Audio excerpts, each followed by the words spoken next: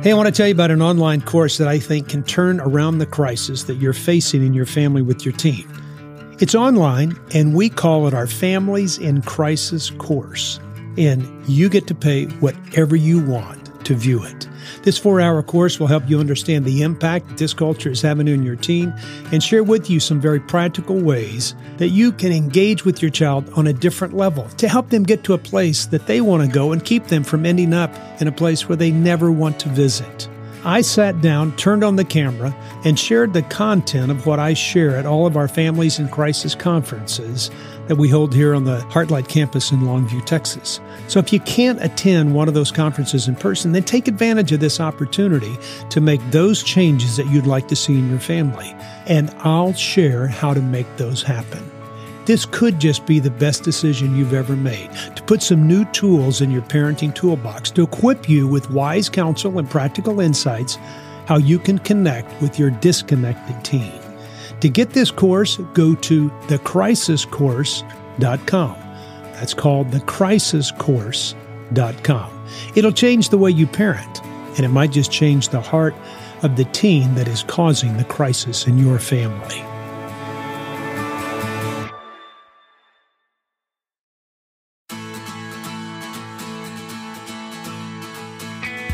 Welcome to Parenting Today's Teens, a daily podcast that provides stories, insights, and wisdom to help you as a parent gain a deeper relationship with your teen.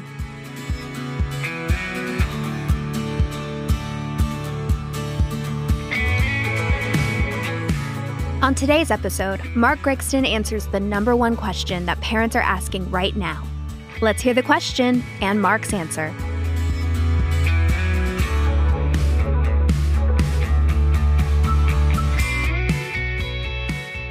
Okay, here's another question. It says, how do I handle an adoptive aunt that tells my son, if you don't like your dad's rules, you can come live with me?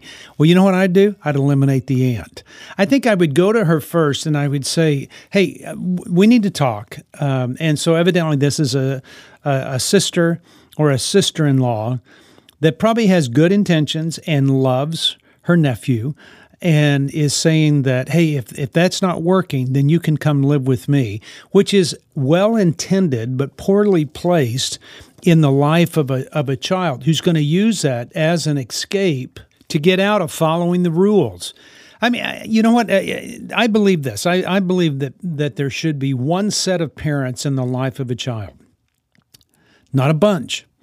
You know, it's like this. Grandparents have an amazing way of sometimes thinking they're parents on steroids or that they're super parents. And so they make all these rules and that's just false. If you're not living with a child, then it's very difficult to be the rule maker or try to understand why somebody else would have rules when you don't get it, when the child's not acting the same way around you.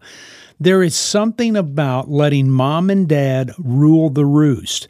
It's like with my kids, and I'm a grandparent, and I think I'm a great parent. But you know what? My kids, in raising their kids, I don't contradict them at all.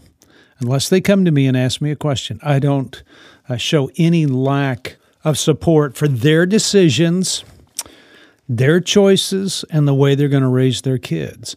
And unless you're living there, you have no right to go in and tell other people how to live their life, much less bail a child out. Because what's happening is, and if you're an aunt doing this to a nephew, I would warn you, what you're doing is saying that rules aren't important and you can do it better when you haven't lived with the child yet.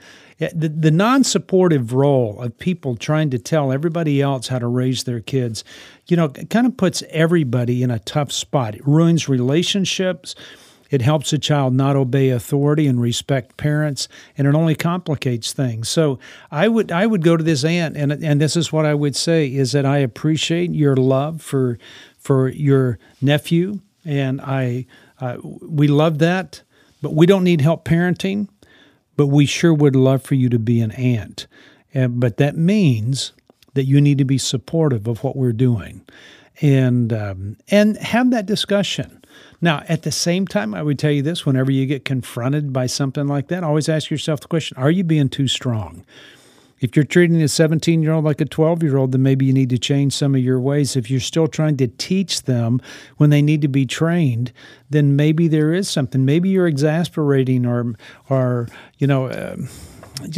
provoking your child to anger. If you are, then do something about that. But go and say, hey, I know I have a problem with my anger, but we're going to resolve that. And I'm getting help, but I don't need your help. I need your support. And kind of win them over to your side and get her to understand that having your child leave and go live with her is not going to help the situation any.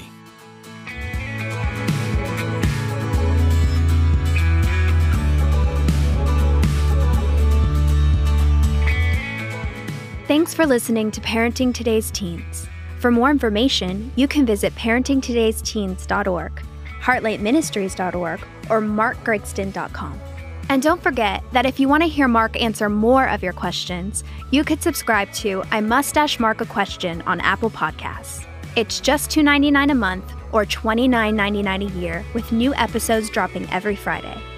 We'll be back here on Monday for another great episode. Have a great weekend, and we'll talk to you then.